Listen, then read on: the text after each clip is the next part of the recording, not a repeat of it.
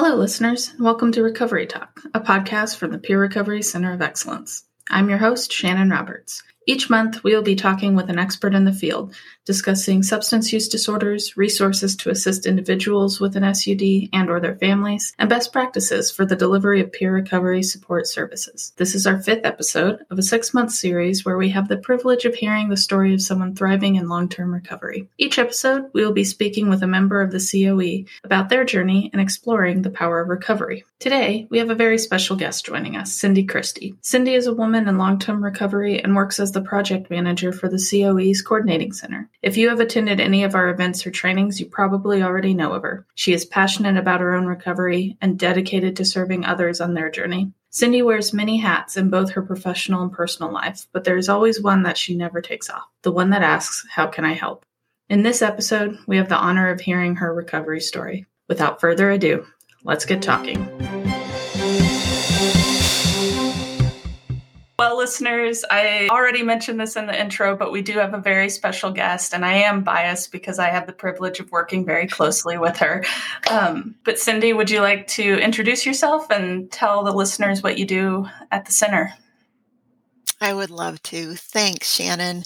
So my name is Cindy Christie. I am a woman in long-term recovery. My official title on the Peer Recovery Center of Excellence is project manager, but mostly what I'd say I do, I coordinate trainings and all events, whether they're live or virtual, conference exhibiting, anything like that. And we are a national network, so there is a bit of coordination that goes with that, and we get to work with wonderful people. I also update our website, and I publish our monthly e-newsletter, The Recovery Reader. I think that covers it. For the people who don't know, Cindy, that is a very short list of exhaustive, long list of things Cindy does. She wears many hats, and man, if she doesn't know the answer, she knows someone who does. That's what I'll say. Yeah, it's my privilege. I've been working here in our center for 14 years. So yeah, well, I'll just clarify. So when we say center, we're talking about the Peer Recovery Center of Excellence, but we are housed in the University of Missouri, Kansas City as part of the Collaborative to Advance Health Services. So for 14 years, you've been with the Collaborative. Right. Thank you for clarifying. Yeah, no worries. So Cindy, where did your recovery journey begin? Oh, wow. We're going right to that. Okay. We can start somewhere easier if you want. No, that'll loosen me up just fine. Let's get right to the meat of it. My recovery journey began in 1997. I'd say it was August. And I knew nothing about recovery, about 12-step, about any type of mutual aid or anything like that. I ended up in a non-medical detox for indigent people. And that was fun. I didn't know what was in store for me at that time. And luckily enough, I was living in Southern California at the time, and there had been funding to get people with a substance use disorder into treatment. So my first 2 years of my journey involved treatment a number of times, and those treatments were 90 days. And I believe they were invaluable. I don't know what I would take away from my recovery journey, but I did always manage to not stay abstinent after treatment. I also lived in sober living facilities, probably about 5 in a span of 2 years. And I'll say original recovery anniversary was in 2000.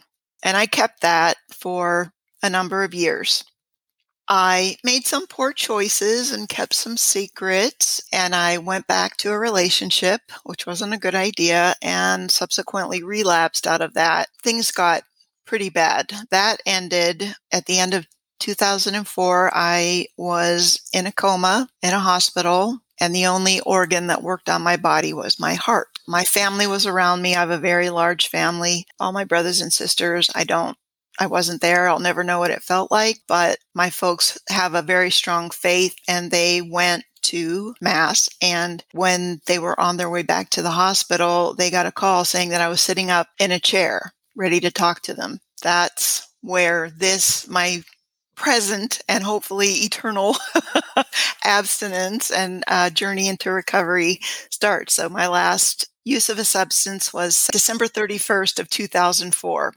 Even your original date, I'm counting that. Your Counting recovery that. So story. yeah, so Yeah. that makes sense to me. So my recovery did start in 97. I just wasn't able to maintain abstinence, but everything I gained in those years, helped me now. I felt like that first time around, I really immersed myself in 12 step, found a new way to live, made friends, and life was going really good.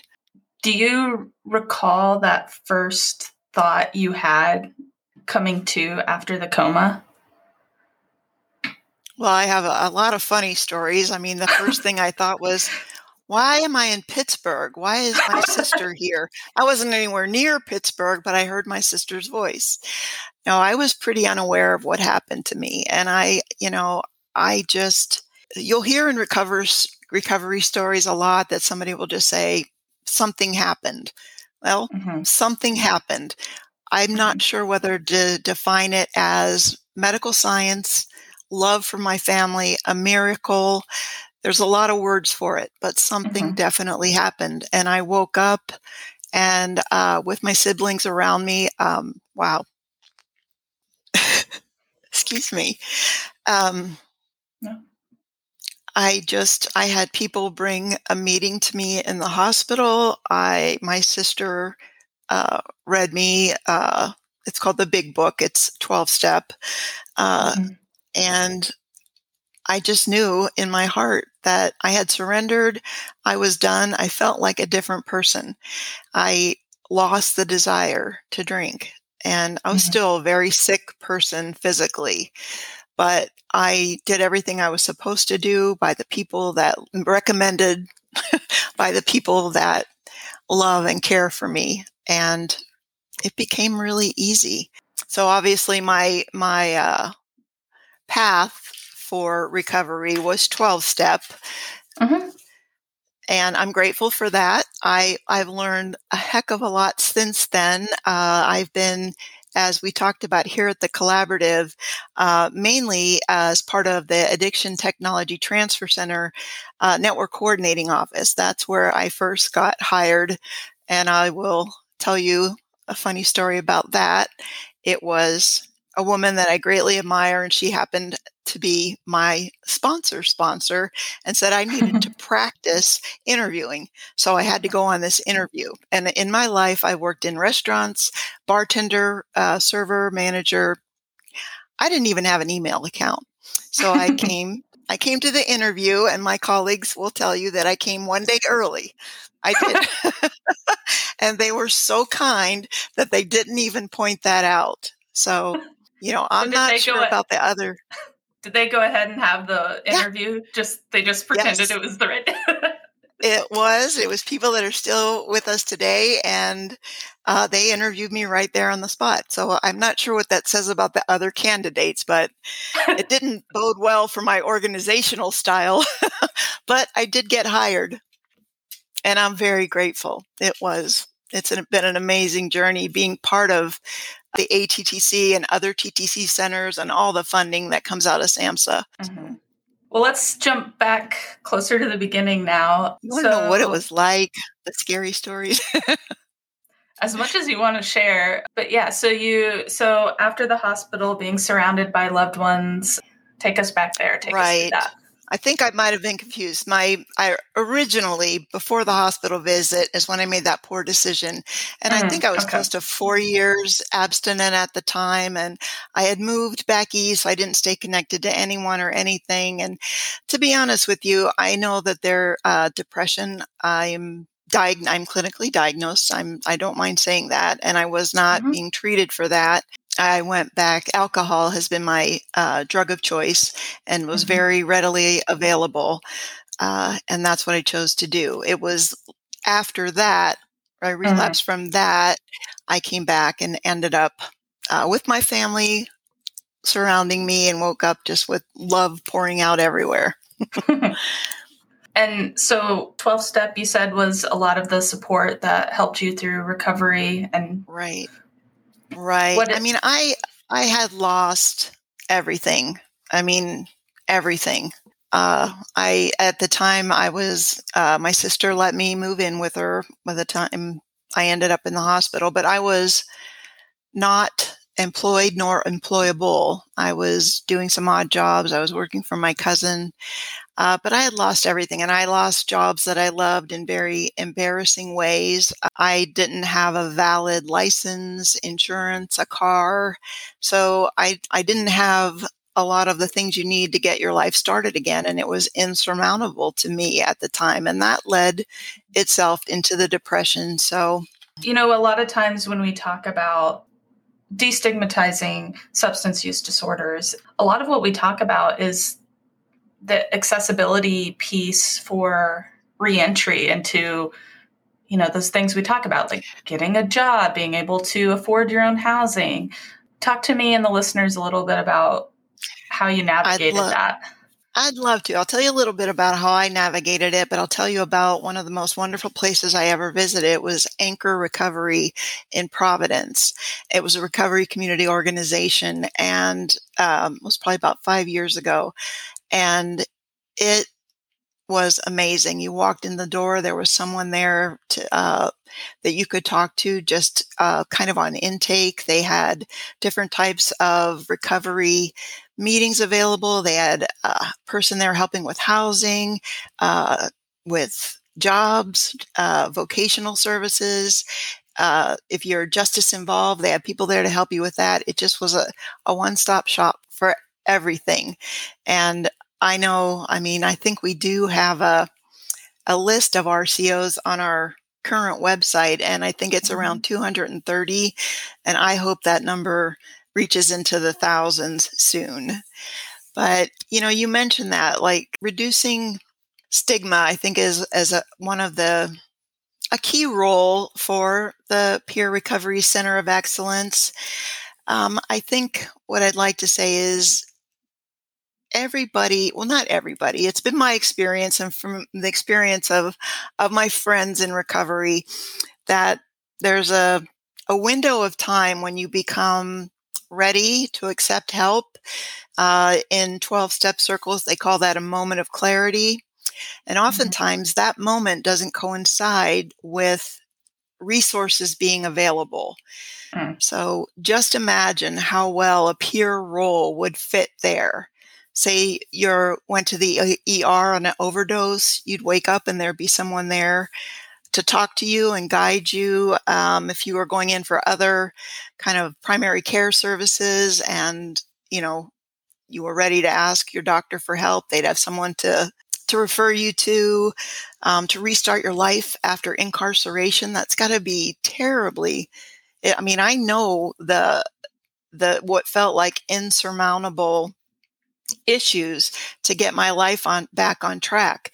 But thankfully, I had a fellowship of people around me, that helped me with that. And it was, literally only biting off one small piece at a time. And I started cleaning houses. I remember hauling my sister's Dyson vacuum here down the middle of downtown Kansas City because it's what I needed. I'm stop gonna laughing. I love the vacuum story. I need you to back up and tell the whole story. Okay. My sister's going to listen to this. Good. Okay. Okay. We've surpassed the statute of limitations, I think. Okay, good. I know. I'm doing a commercial for Dyson, I swear to goodness. Not a sponsor. Personal recovery journey. Yes. No, not a sponsor. So my personal recovery journey is that I started doing little odd jobs, started cleaning houses, painting, handyman work, anything anyone would give me. And I got very good at cleaning houses. I didn't love the job, but one of the things that I made Shannon laugh on earlier is that I took my sister's Dyson vacuum with me on all my house cleaning trips. And I didn't have a car, so I was taking my Dyson vacuum on the bus and through downtown Kansas City to go do house cleaning. But each little step, I ended up getting a job at as a administrative assistant at a Remax office, and I ended up getting insurance for that. So little steps that, each one, was a building block to where I am now. And the fruits of that, I mean, one of the things working here at the University of Missouri, Kansas City is they have employee assistance for school. And I was a college dropout 7 times. And it was just something that it always irked me. I tried to let it go and say my life wouldn't be any different with a degree. But I decided to jump in about 4 years ago. It was very scary. I don't like to write, and I was doing mostly online classes. But again, I had help of the most wonderful people in the world. And I graduated with a bachelor's degree at the end of 2019 as a 60-year-old woman. So it took 42 years for that degree. And, my life hasn't changed a whole lot because of it. But I think, I would say we certainly learn a lot about ourselves when we push our limits. And that was something that was just not even, part of my outlook on life, Mm-hmm. I can understand where you'd feel like maybe having the letters after your name or having that piece of paper may, in the big picture, not mean a lot, or maybe it didn't change your life. But I think it is a great example of, whether it is recovery from substance use disorder or any sort of, maybe it's a mental health challenge. It's proof to yourself, and it's empowerment that you can start and complete something. And I think, whether it's a degree or whether it's a load of laundry, just those like small accomplishments that offer hope and empowerment. And I just think that's so huge. And you nailed it. You just completely nailed it right there. That is, I learned more about myself. Yeah. And I think everyone needs that in their lives. And I think it is a value or a pillar of recovery, is just those small steps to big accomplishments.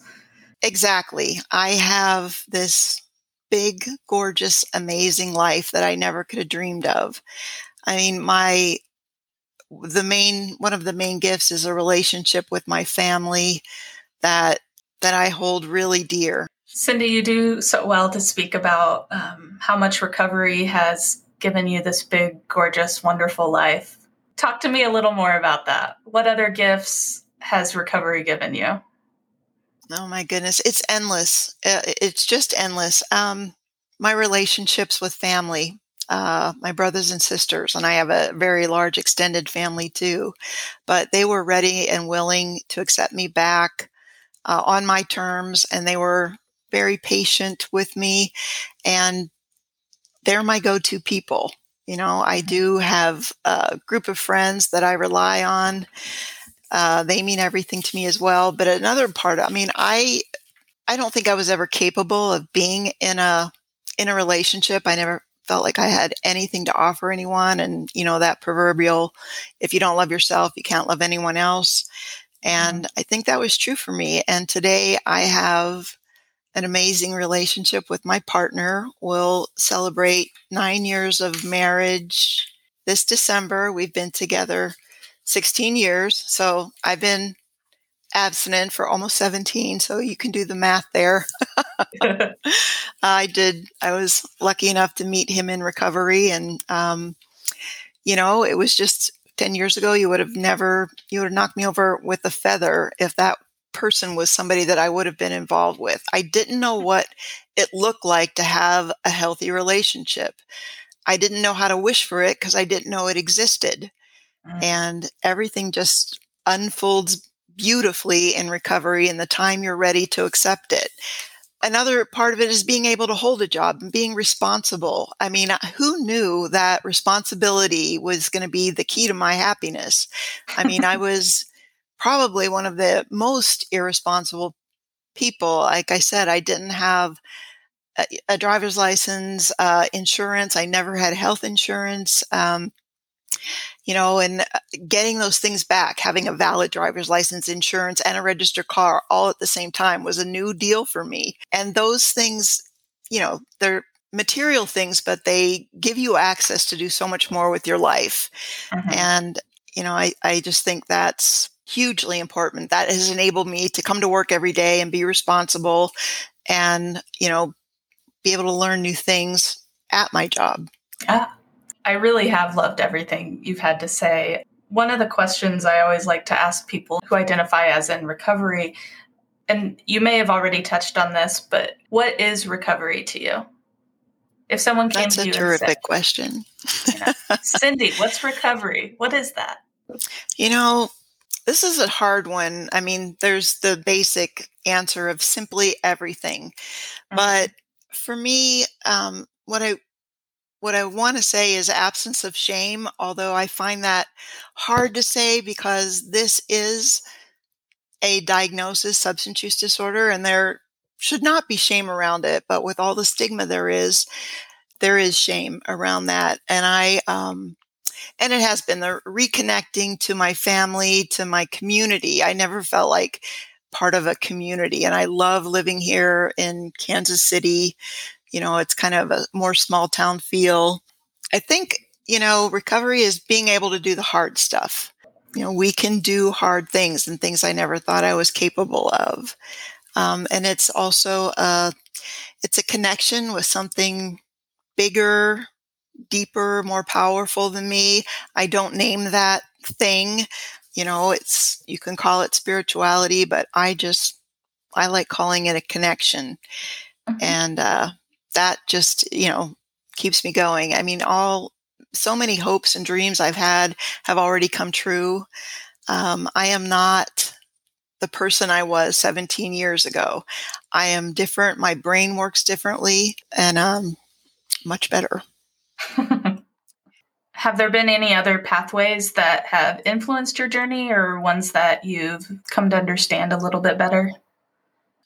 So as you probably have noticed, my pathway to recovery was through 12-step. And I had some pretty good blinders on because of that. I mean, from before I started working at the Addiction Technology Transfer Center, my only foray into any type of recovery was 12-step. And I believed the dogma. I believed they were right. So much so that I didn't think it was right to be on medication for depression. And thankfully, because of the job that I got, I started learning about all the different pathways to recovery. And I'm not dissing 12-step at all. But I will say that I'm very grateful for all the pathways there are. And, even in my own journey, it took a while for the stigma and the blinders to come off. I was lucky enough to attend a recovery coach training. I think it was a CCAR training. And I remember sitting there, and while I verbally can speak about believing in every pathway, especially medication assisted treatment, somewhere there was something inside of me thinking, until they really, become abstinent. So I was judging everything in front of me. And, the trainers were so great that I realized, oh my God, you're in recovery if you say you are. Recovery is whatever you need it to be. Mm-hmm. And the pathways, whether it's therapy, faith-based, medication-assisted treatment, spontaneous recovery, anything, it's all valuable and it's all real. And I think that's the benefits of peers is they are well versed in the pathways and can help their clients with options that might work better for them. Yeah. It's just that simplicity and that hope of someone saying, yeah, me too. And exactly. Yeah. At any point and through your recovery, did you interact with a peer? Some call them recovery coaches, peer recovery specialists, peer support service specialists. Not officially, but some of my friends that I've met along the way have definitely moved in that direction. And that just gives me so much hope for the future. I don't have the statistics in front of me, but something like 10% of the people that need, I think it's treatment, have access to it. And, while mutual aid groups are great, there's still, we need more. We need research. We need to know what works. I've had family members that have asked me for help, and I've been able to tell them about some medications out there that might help them with cravings. A lot of the principles I used about meet them where they're at have worked well within my own family. And I'm very grateful for that. And I think that our role at the here at the Center of Excellence is to do everything we can to get peers trained and give them resources that can help them do their work. I was in my 20s for the first time that I remember feeling the effects of a substance, and it was alcohol. And I was working at a restaurant, and I was called in, and I had just had my wisdom teeth pulled, and the bartender was handing me coffee cups full of a substance, which I found out later were kamikazes, and I drank them. And I did black out that night. And I remember the next day walking into work, and as I walked into the bar area, they said, "Cindy, wow, we didn't know you partied." And I said, "Neither did I." But my life completely changed at that moment. I felt like I was one of the cool kids. I was invited out after work with everyone, and it was very apparent to me from the get-go that I seemed to need more than anybody else, and I was really aware of my consumption. I didn't want the night to end. I always wanted the other round. But what went with that is my need to hide that. I was ashamed of it from an early age. So that was in my early 20s, and I was in my late 30s by the time the wheels had come off. I was a daily drinker, round-the-clock drinker. I used to pour my vodka in water bottles. I was holding a job, not well, walking around with a water bottle that actually held vodka. So thankfully, there were consequences to my use. I was fired in very embarrassing ways. I became unemployable.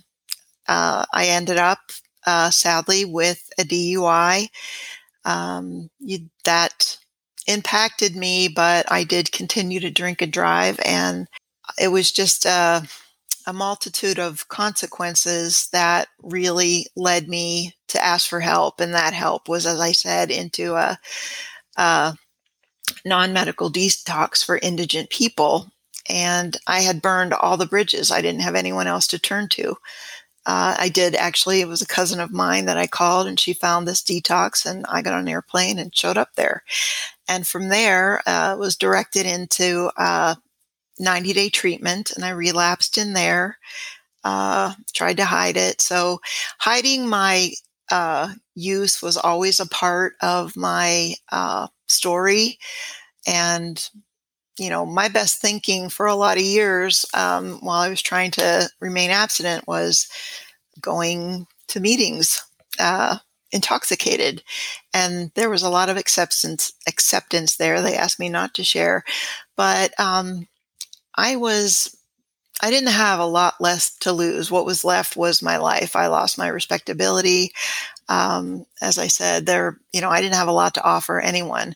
And thankfully, there are people still out there that will always have a door open for somebody when they want help. And a woman reached out to me and said, "I can't take you into the sober living until you're remain sober for 24 hours, but you're welcome as soon as that happens." And I think at that time that was life-saving to me.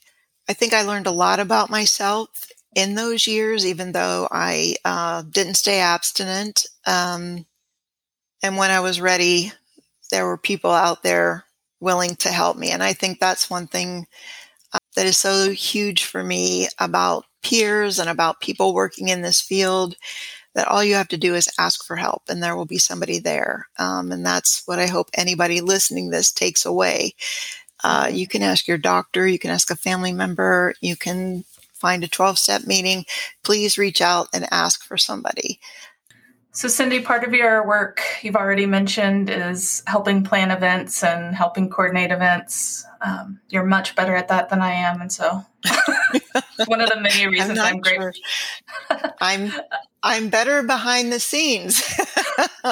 Yeah, this makes me a little bit nervous, but I am extremely passionate about Recovery Month. I don't think it's too strong to say that it did change my life. Tell me more about that. I was lucky enough. I think it was 2009. The National Recovery Month event was in New York City, and it was going to be a rally and a walk across the Brooklyn Bridge, and then culminate with some bands. Smokey Robinson was there, and I had felt I'd worked within the ATTC, and I knew what it was, but I hadn't really connected all the dots on what it meant. And luckily enough, I was sent to attend this Recovery Month event in New York City, and my job was to tweet during it. And I'll just remember, I get goosebumps every time I think about it, but as I took my husband Mark with me, and we're waiting for things to get started, and there was just this humongous crowd of people, and they made signs, and everybody was cheering. People were crying. It ended up being 10,000 people. And to me, that feeling was the exact opposite of shame. There was so much hope and so much love and camaraderie, and just the feeling of being survivors in that group. And I wanted to experience that more and more and more. I mean, even there was an address from the president at the time. When we walked across the bridge, people were honking their horns. Everybody was holding up signs about their length of recovery. It was a diverse group. It was just, people from all walks of life. And it was a day I love reliving in my mind. I felt very blessed to be part of that. We decided that was something we wanted to do in Kansas City. So I got to be part of organizing a recovery walk here in Kansas City for a few years. And it was called the Mike Johnson Memorial Walk for Recovery, named after a good friend of ours whose son had passed away from this disease. So Recovery Month is so much bigger than I ever realized. And there are events, worldwide. It's no longer just National Recovery Month, it's international. But there are, walks, rallies, educational events, there's art shows, anything you can do socially, you can put a Recovery Month label and do it in the name of recovery.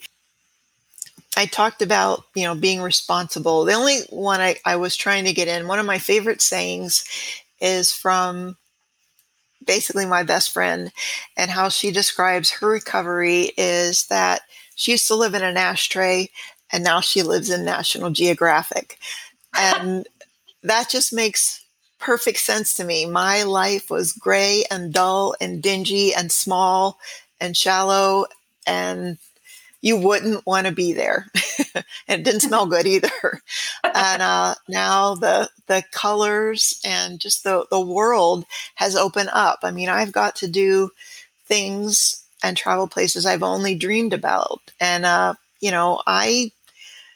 my life, may not be spectacular in terms of, everyday people, but to me, it's everything. I like that. I was trying to really pull family in there, and I hope I conveyed how much it means to me. I was the irresponsible one in my family. I was the one that, missed planes and didn't show up for reunions. And today I get to be present for them. I get to show up and do some of the hard stuff. I lost a brother 10 years ago to cancer. And one of the gifts of recovery is being able to be there for him throughout his illness. And that just means everything to me.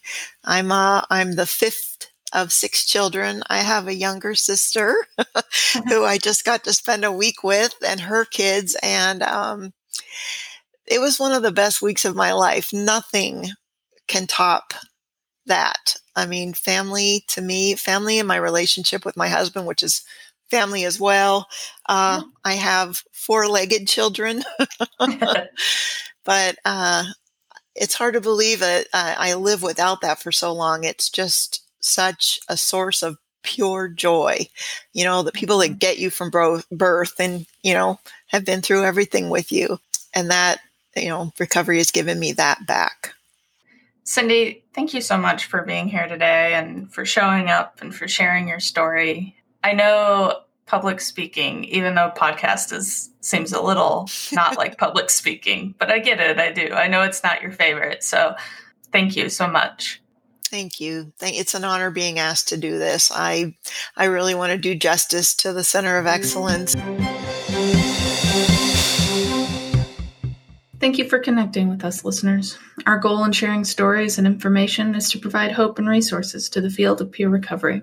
Please join us again next month on Recovery Talk. You can find our episodes on our website, peerrecoverynow.org. That's peerrecoverynow.org, or wherever else you find your podcasts. Peer Recovery Center of Excellence is funded by the Substance Abuse and Mental Health Services Administration to enhance peer recovery support services by expanding access to training and technical assistance services across the country. The views expressed in this podcast do not necessarily reflect the official policies of the Department of Health and Human Services, nor does mention of trade names, commercial practices, or organizations imply endorsement by the U.S. government.